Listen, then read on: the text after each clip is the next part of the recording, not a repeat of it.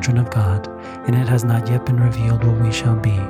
But we know that when he is revealed, we shall be like him, for we shall see him as he is.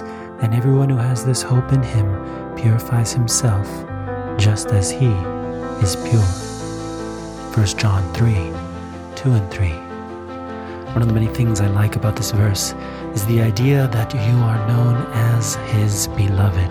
John is writing to those as if it is a personal message. It is something that truly moved upon his heart with a passion and compassion for those that he is writing to. For him to use this title as an intimate type of thing. The words of the Bible are just that. They are an intimate message, a promise of hope. They are something that we can look forward to.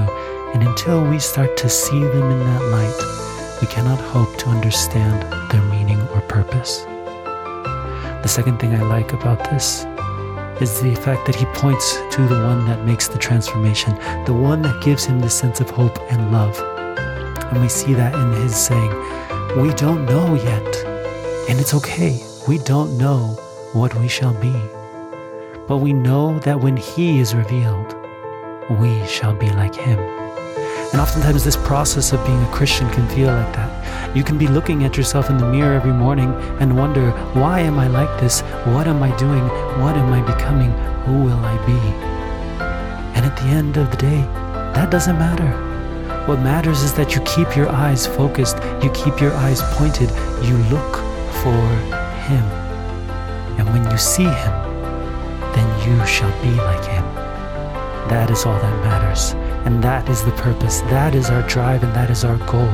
That is the reason for the beloved. I ask you today, are you going to accept that call? Are you going to accept that reason into your life? Are you going to choose to say, God, I want to see your love. I want to see you so that I may become like you.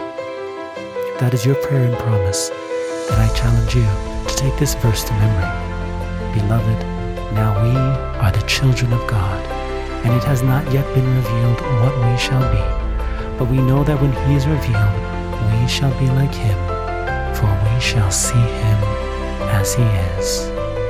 And everyone who has this hope in him purifies himself, just as he is pure.